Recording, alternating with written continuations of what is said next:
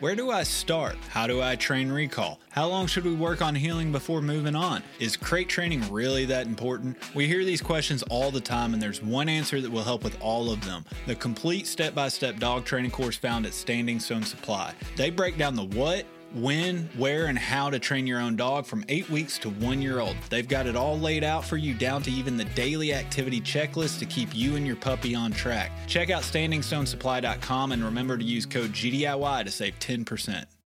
Being an upland hunter in the South nowadays unfortunately means a lot of travel to try and find birds for my dogs. This means it's even more important that my map scouting is reliable to justify the effort. This is where onX comes in. I can honestly say that onX directly impacts the level of success I find on my trips. Whether it's the private versus public land boundaries, the expanding number of unique layers and features by state, or the 3D mapping capabilities, my initial step in planning my hunting trip starts with onX. To know where you're going, you have to first know where you stand. Check out onX Hunt Maps and use code GDIY20 at checkout to save 20%. GDIY profiles are bonus episodes that tell the stories of how your everyday handler got into the gun dog world. You'll hear plenty of examples of what to do as well as what not to do and how they learn from those experiences. These episodes are being put out to tell the honest stories that we as do-it-yourself dog handlers can all relate to. If you think you would be a good fit for a profile episode, please go to gundogityourself.com and complete the contact form, and we may get back to you so that you can share your story. All right, welcome back to another edition of the GDIY Profile. This week we have my buddy Jacob Bliss on the line. Jacob, how you doing? Pretty good. I said on the line, but you're actually sitting right here in front of me. You can tell I'm used to saying the same thing over and over again, introducing this stuff. Go ahead, man. Start off with the obvious. Tell everybody where you're calling from and what kind of dog you run.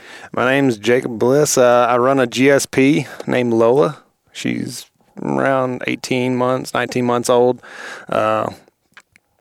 I wouldn't say we've had a hunting season together. We've been out a couple times, but y'all had your intro season is what I like to call it. The freshman year, I guess. Yeah. The sophomore season's the hunting season, right? The freshman season's always a little rough. It's like, all right, if you get anything cool, if you don't, it's like, well, it's puppy season. Yeah. It is what it is.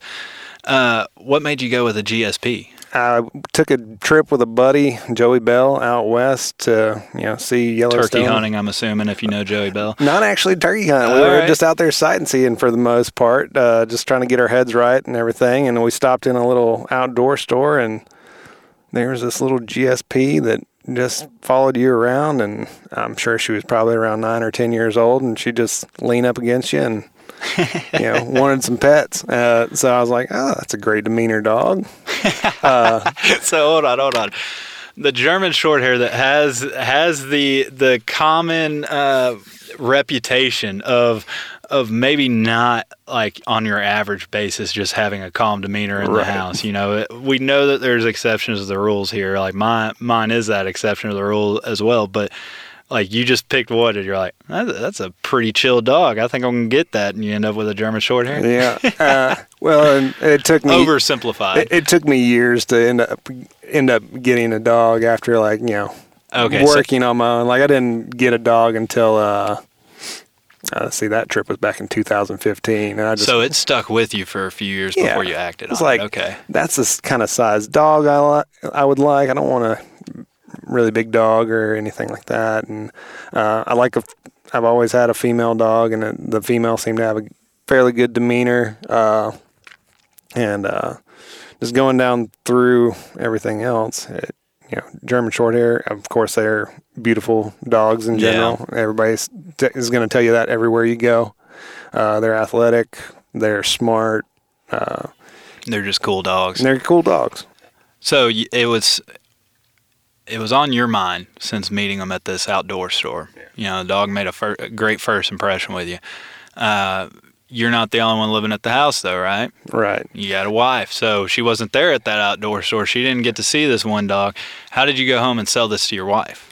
Well, obviously took a few years. Yeah, it definitely took a few years, mainly because we have a 16-pound cat that is a scaredy cat. So if I'm sitting on the couch, the cat's fine. Go jump up, say hey. Doesn't get in your face. She's a great cat. Yeah. But if I'm vertical, that cat is upstairs, gone somewhere. So my wife has had the cat longer than she's had me. Oh. So that plays a part in it as well. So she was afraid that if we got a dog, that the dog would terrorize the cat and the cat would die of a heart attack. So eventually I was like, this cat's never going to die. Yeah. And I'm never going to get a dog. I got a couple buddies in that same role too. Like, that cat just go away. It's like, this cat's never going to die, and I'm never going to get my dog that I've always wanted. So we're going to have to do something for my happiness. Did y'all make a compromise? Like, cat goes upstairs, dog downstairs? Well, I went ahead and just put a deposit on a dog and said, this is happening. So, this is going down. Yeah. So this had to happen. Now I was like, you get to name the dog. We're going to get a female dog, which she was okay with having a female dog as well. And you get to pick out which puppy out of the litter. Nice. And she wanted one with more spots. Lola had more spots than the other dog. So yeah. So what made you decide on the breeder that you went to? Did you just look up local breeders? Did you get recommended? Did you talk to them? Kind of talk to me about, because everybody's first adventure into this is usually pretty similar unless they have like a really good mentor or somebody helping them, guide them or something like that. I think divine providence like shone down on me because I really didn't put as much thought as probably a lot of other guys did or research. I looked on the Facebook, Tennessee, Alabama, Georgia GSP page. Talked to a few different people that had litters on there that were talking, and for some odd reason they just never worked out. Yeah.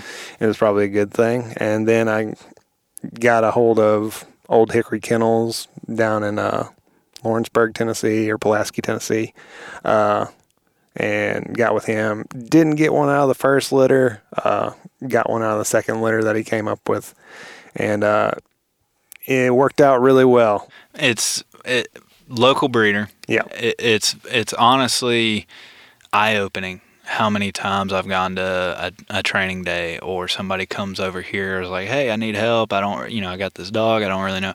And it's out of the same breeder. He's just one of those local guys who are like, if you just want a hunting dog and a short hair, like, he's one of the guys that you're going to look at. Mm-hmm. And we've seen a number of his dogs to where they compete in NAVHDA. I've been in the field with a number of them. And while, it's not a quote unquote NAVHDA line, they're proving that they can do it. Right.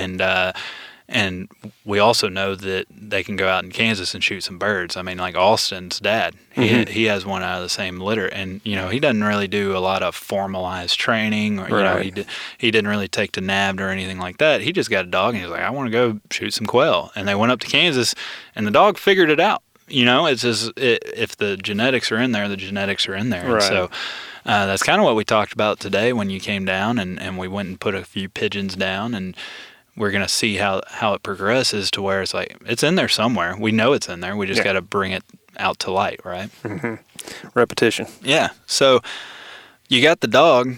First off, how did the cat situation go? Did you just kind of introduce him in the room and be like, all right, you guys get along? We just didn't acknowledge it at first. And I actually have a really good video of the first time Allie saw Lola. She was on her dog bed right next to the couch, and Allie's the cat, right? Allie's the cat, okay. And Allie's a 16-pound calico cat, and she's strolling through the kitchen, and Lola's messing with her bone or whatever she's got on her bed with her, like being all cute, and Allie like just stops mid-stride and looks at her, and she's like, what the hell did you do? You threw a wrench into my universe. I had this whole place to myself, and you did this to me. The cat's going to kill me in my sleep. Yeah. So, well, did it just walk off? I mean, do they get along now? No issues? She walked off. Now Lola has the downstairs, Allie has the upstairs. So I just guessed that. Like, you didn't tell me that. I just said it a minute ago. Did the cat get upstairs and dog downstairs? Yeah. We put baby gates up just in case. Now, even if we don't have like the gates, the gate will be open, and Lola, she just knows not to go up there because she's never been up there before. Yeah.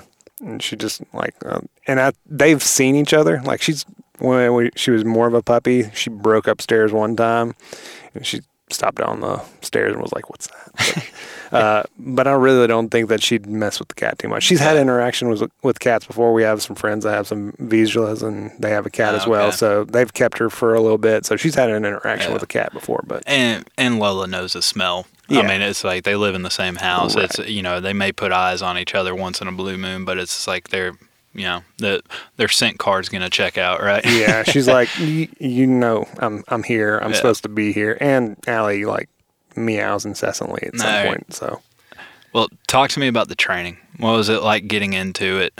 You know, first gun dog. I think you said earlier that you've had dogs in the past, but it's a little different than when all you're doing is trying to teach like sit and shake, right? You know, right. There are certain things that we want to build off of. So kind of walk me through your mindset. What was your process kind of downloading that information and just getting started on something? So like just a little background on, you know, the decision making of, well, if I was going to get a dog, my wife wanted it to be very obedient, didn't want, you know, something chewing on it, or, you know, wanted it to listen to us and be a good dog. So obedience was a big thing when we first started off.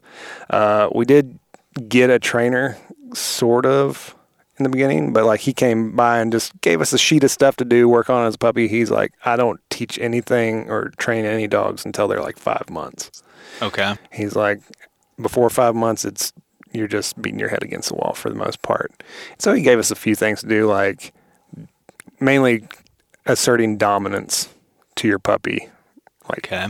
So he's like, never let the dog go through the door before you. Yeah. Whenever you're feeding, don't let the dog just go up and eat the food. Until you tell it to, yeah. Until you tell it to. So we worked on those things, and like those just kind of rolled over into sit and recall and all that stuff. Yeah.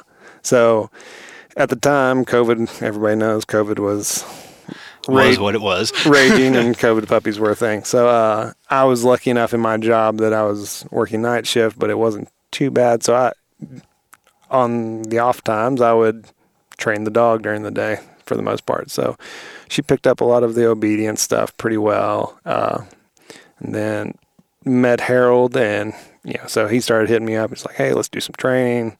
I can come over and show you a few things. Yeah. So Harold the mentor. Right. Who would have thought? Just trying to Miyagi me. So what was it like? You said that you kind of felt good. She's catching on to the obedience and everything. Is there a point to where like, all right, you know, we're doing obedience, but it's a hunting dog. Right. You know, what's the first steps there? Are you just looking at Harold and be like, hey, you know, can we go hunting? Like, what's your mindset? Well, first off, I was thinking like, because my wife didn't want a hunting dog. She didn't want she thought the prey drive of the GSP would, you know, translate into the house and the cat and things like that. So it's like, what can I do with this dog to keep it a hunting dog, but not give it a fur purr drive? Give it a job, but yeah, I'm following. Something that we can do outside to keep the energy off them. Tired dogs are good dogs, so you know, bring her home at the end of the day, and she's docile and listens to you.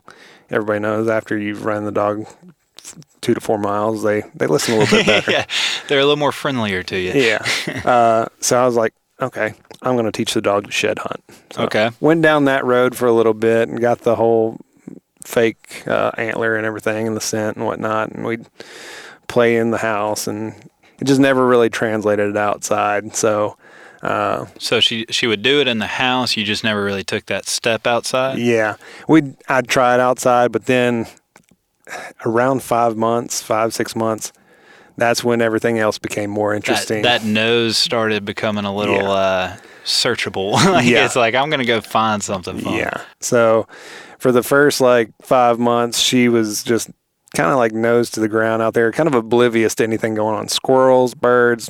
Didn't care. She was just like nosing around, never looked up. Following the nose. After that, about 5 or 6 months, that's when she started kind of pointing on stuff, and that's when everything else got more interesting. And Antler, a whole new world. Antler just was not that interesting. So I still take her out shed hunting. I just go to high, likely places. Yeah. And if there's a white antler sticking out there, I'm like, go get it. and she'll go retrieve it, and that's about as good. But sending her into like a thicket, she's not gonna just go in there and pull that's I think I mentioned this on the shed dog episode we did not too long ago with dog bone. It's if you bought the fake antler, you probably bought his. Yeah, I did. Yeah. And so, but that's kind of how I've always treated shed hunting with mine, to where it's like if they're in the woods and it's painfully obvious, like it's just white, just staring at them, they'll pick it up, bring it back to me, or I'll see it and I'll send them in to go get it. But I haven't focused on searching and quote unquote hunting a shed. But the dogs that do that, man, it's neat watching them do it. It's just like they'll work the cover just like they do for birds and come out with a shed, and it's like, hey, you teach them that's high value, then they'll go do it. So what did you start doing when she started exploring with that nose and venturing out? It's like you had the shed dog thing in mind, but mama over here doesn't want a hunting dog. Right. Your dog's starting to hunt. What are we doing? Yeah. And it's like, okay, now, because we have a big park where we live, so it was great to go take her out there, and it was very visual. There's not a lot of scent going into it, but like place is full of robins. Yeah. Starlings all over the place. So like going out there and taking her out there, she would just run out and creep up, point, and it's like, that's what this dog is meant to do. We gotta encourage it. Yeah, we can't just let this go to waste. This makes this dog happy, which translates into me being happy, and my wife seeing the dog be happy makes her happy. Yeah. So if it's just hunting birds, that's fine. And coming home nice and tired and wanting to snuggle on the couch, that makes my wife happy as well. Yeah. So I think she's kind of become more in tune to like, okay, yeah, just, having a hunting dog doesn't mean that it's going to kill everything. No. And it doesn't take long if you're around other people with hunting dogs, it only takes a few for them to see like how they are in the house. And if they're in a house that somebody actually, took pride in the obedience or the setup, like you were talking about earlier, it's just, we really want an obedient dog, then it's really eye-opening on what the dogs inside the house can do, and they know the difference between training or hunting field and inside the house. The people that say they don't know the difference are the people that don't put the strong obedience foundation on them. So what did you do? The dog's starting to hunt, she's coming around to it, your wife's seeing that, like, hey, she's meant to hunt. Is that when you said, hey, Harold, hey, Harold, let's go hunting? And I know you guys did a couple quail trips out, woodcock. I think you attempted a few things on woodcock. Kind of walk me through the learning curve of upland, because I know you're a killer on other things, but upland's a little different beast. Yeah. So Harold came over to the house. We had some off-brand quail. Yeah. I like that off-brand. that don't flush too well, but for putting scent down and like giving a visual, was something for Lola to work their nose on. Yeah. And and she did point for the most part at some of them. And she started to get that little repetition, and that was good for her to know that, like, hey, this is what I could be doing out here. And it was just behind the house and not a big deal. I did introduce her to a gunshot at that point, but she didn't react too well to that scenario, so we backed off from that. And I just just around the house every now and again we'd be out and I'd shoot the gun off and whatnot, and we're not too anytime it's messing around or seeing birds, right? Yeah. And now she did fine today with it. Yeah, now a gunshot means like something's on the ground, I gotta go find it. So she definitely doesn't shy away from it anymore. But that's for those listening that maybe they're on their first puppy or they haven't done gunshot. That's a very good thing to call out, is y'all attempted it on live birds. You're trying to associate live birds with the gunfire, as you should, but take a step back. Yeah. You saw that she didn't really respond that great to it, and you just took the step back and was like, all right, we're going to slow roll this. And now you don't have any issues with the dog. Mm-hmm. It's when you see that sign, it's like, you know what, I just want to do one more. Let's just see if I notice that issue on the first one. Then you do it, then now we got a problem that is going to take a while to fix. Don't keep badgering something. Yeah. Just flooding is not, I think that's what they call in psychology, is flooding. There you go. It's not going to work with a dog for the most part. They'll either love it or learn to hate it if you do that to them. Right. So you did the gun intro. What there? Yeah, I know. Is this where you all of a sudden y'all go out and you're like, let's just see if we stumble upon some birds? So then I think that was early spring last year when we did that stuff with Harold. Then go through the summer, didn't do a whole lot, more just kind of like, introducing her to new situations as being obedient dog, like, going to the dog park, being around other dogs, being around people, taking her to Lowe's, things just to get interaction. It's important. It's just not the sexy hunting stuff that we like. Yeah. And so then fast forward to dove season, I was like, okay, we're going to get some bird interaction here. It might not be like the upland bird hunting situation, but this can be an outlet for her to have a good time. Harold was a little, when I consulted my mentor Harold, he was a little hesitant on me taking her out there. And the first, 45 minutes to an hour, I thought I broke the dog for a little bit. But I think it was more of like the heat that got her down. And she was like, why are we out here? It's 1,000 degrees out here. There's a lot of people and a lot of gunfire.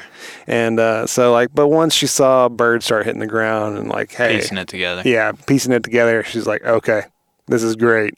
And kept her next to me. She did a great job staying with me. Nice. Then sending her. And then if we didn't visually see the bird go down, I'd walk out with her, take her to the area, and she'd search. And so she's retrieving the birds with you on the first outing. She's retrieving the birds great. I even, like the last bird that we lost in the woods, or I shot and went into the woods, we both went in and we were searching around, and I kind of gave up on it. And my buddy Joey was leaving, so I went out to say goodbye to him, and we were sitting there talking. And next thing you know, she comes out with the bird in her mouth, and I was such a proud dad moment that I was like, I just quit, talking and was like more into the dog at that point. This is why I got the dog, right? Yeah, I mean, it's stuff like that. You'll never forget that.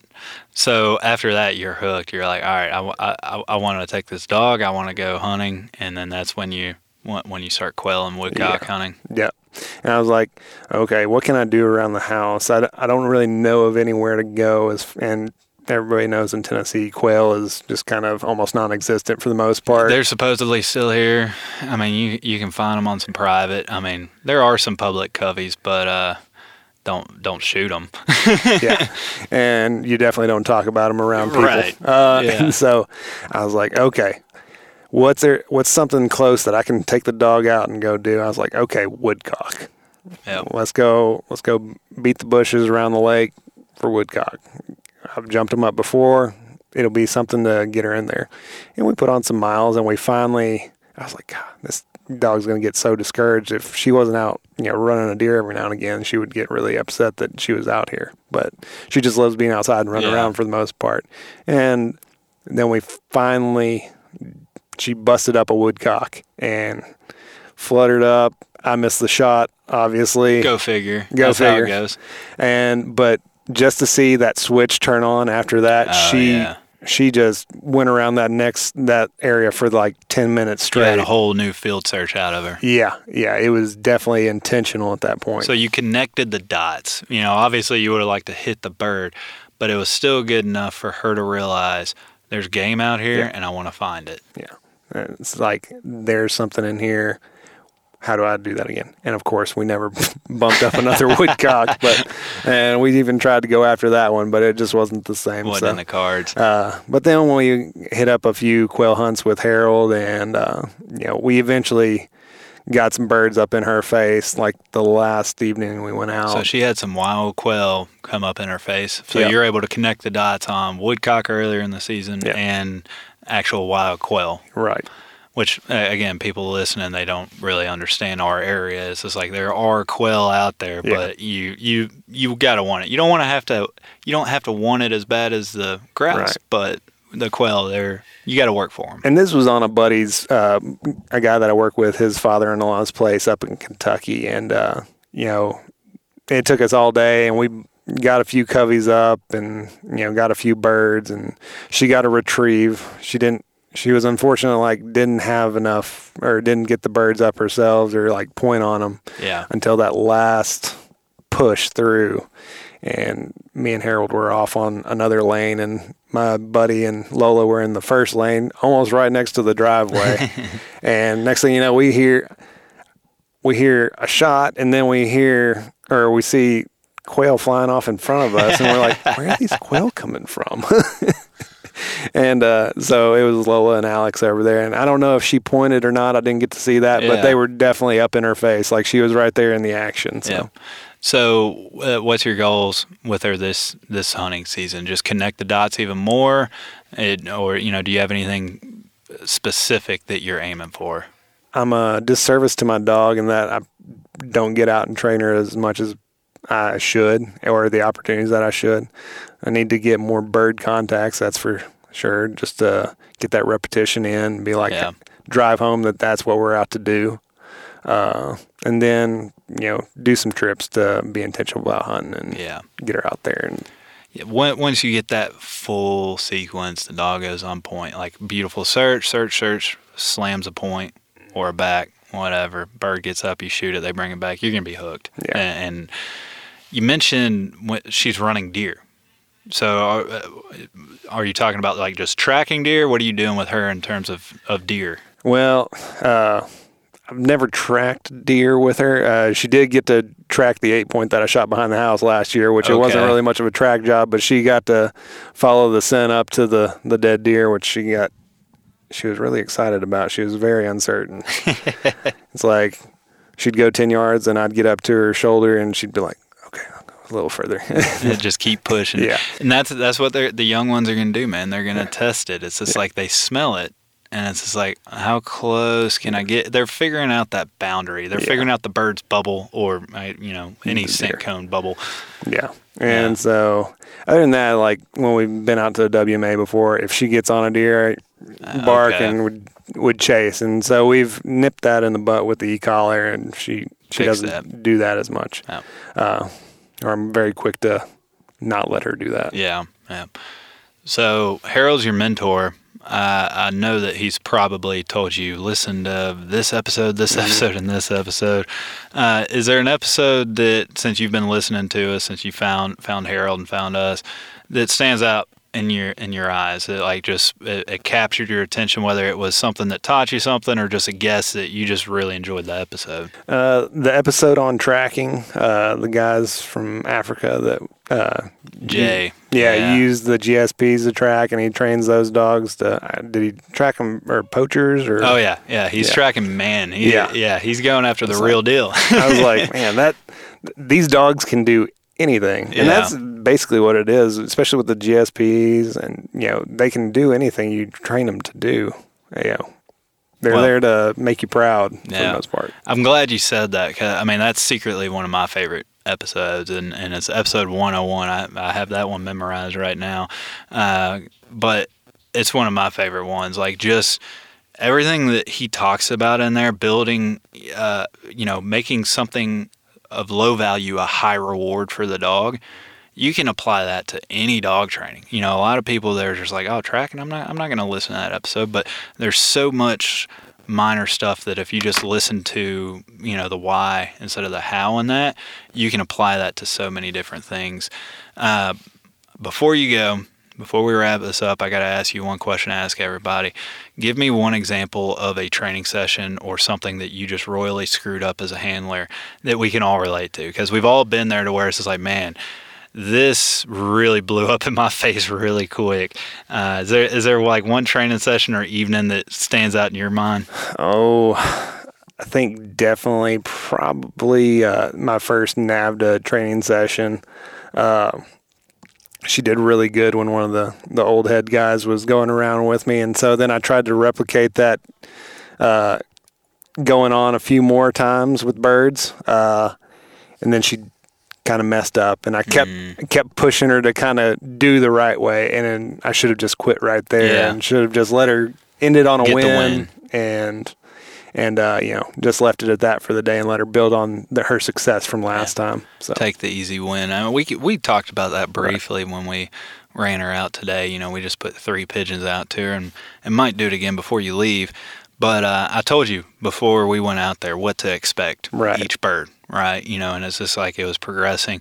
I wish that second bird that she was facing the other way. It's like it would have done so much good for her to see that bird launch right in front of her when she started to take that testing step, but she was just looking the other way, and that's what happens with swirling winds.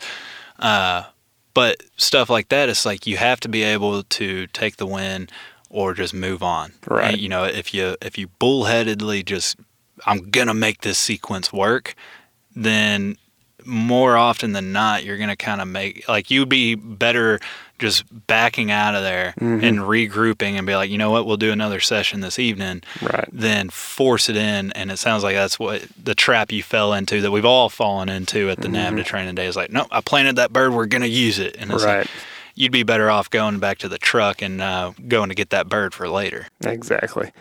And just not pushing the dog any more than they need to, because then they get frustrated. You get frustrated, and they can tell your demeanor as well. Yeah. So besides bird contacts, is there anything else as we wrap this up that, like, you're really paying attention to right now that you want to clean up or get ready for this hunting season? I mean, I'm learning just as much of, or if not more, as the dog is right now, because I mean, she's got all the working parts for everything built into her already. I just got to learn how to train her myself. So learning from y'all is a big part of this and me coming out. Yeah. Well, let's turn this off and let's get back out there and go train the dog. All right, a few more pigeons. Thanks for listening to GDIY. If you enjoyed this podcast, please remember to take a moment to subscribe, rate, review, and share with a friend. Also, be sure to follow us on Facebook and Instagram at Gundog It Yourself. If you really enjoy this podcast and would like to contribute even more to future content, please check out our Patreon at patreon.com/Gundog It Yourself. Thanks again, and happy hunting. Everyone seems to have the same questions or concerns when they start trying to decide which kennel to purchase for their vehicle. Perhaps it's time to stop asking all the questions and just design the perfect setup that meets your exact needs. B-Pro Kennel specializes in designing and fabricating custom Premier dog boxes handcrafted right here in the USA from high-grade, lightweight aluminum. They'll get you set up with the size dimensions, lighting, storage, battery boxes with solar charging, and anything else you can dream of. Stop stressing over buying the wrong setup, just have to replace it again in a year. Go ahead and check out bprokennels.com and get exactly what you want. If you're considering changing your dog's food soon, then be sure to check out Eukanuba Pro Performance. Their science-backed formulas are designed to take your dog to the next level of performance. They also now have the new puppy formula to help your pup start strong and live active. When looking at all the different food options, remember Eukanuba to help power their ultimate performance. Hey, what's going on, everybody? It's Bob from Lone Ducks Gun Dog Chronicles podcast. I hope you just enjoyed the episode you just listened to. And if you did, I think you'll enjoy hopping on ours. We've got professional retriever trainers and upland bird dog trainers from across the country and world sharing their tips and tricks and great stories to help you and your dog get ready for the season. We'll see you there.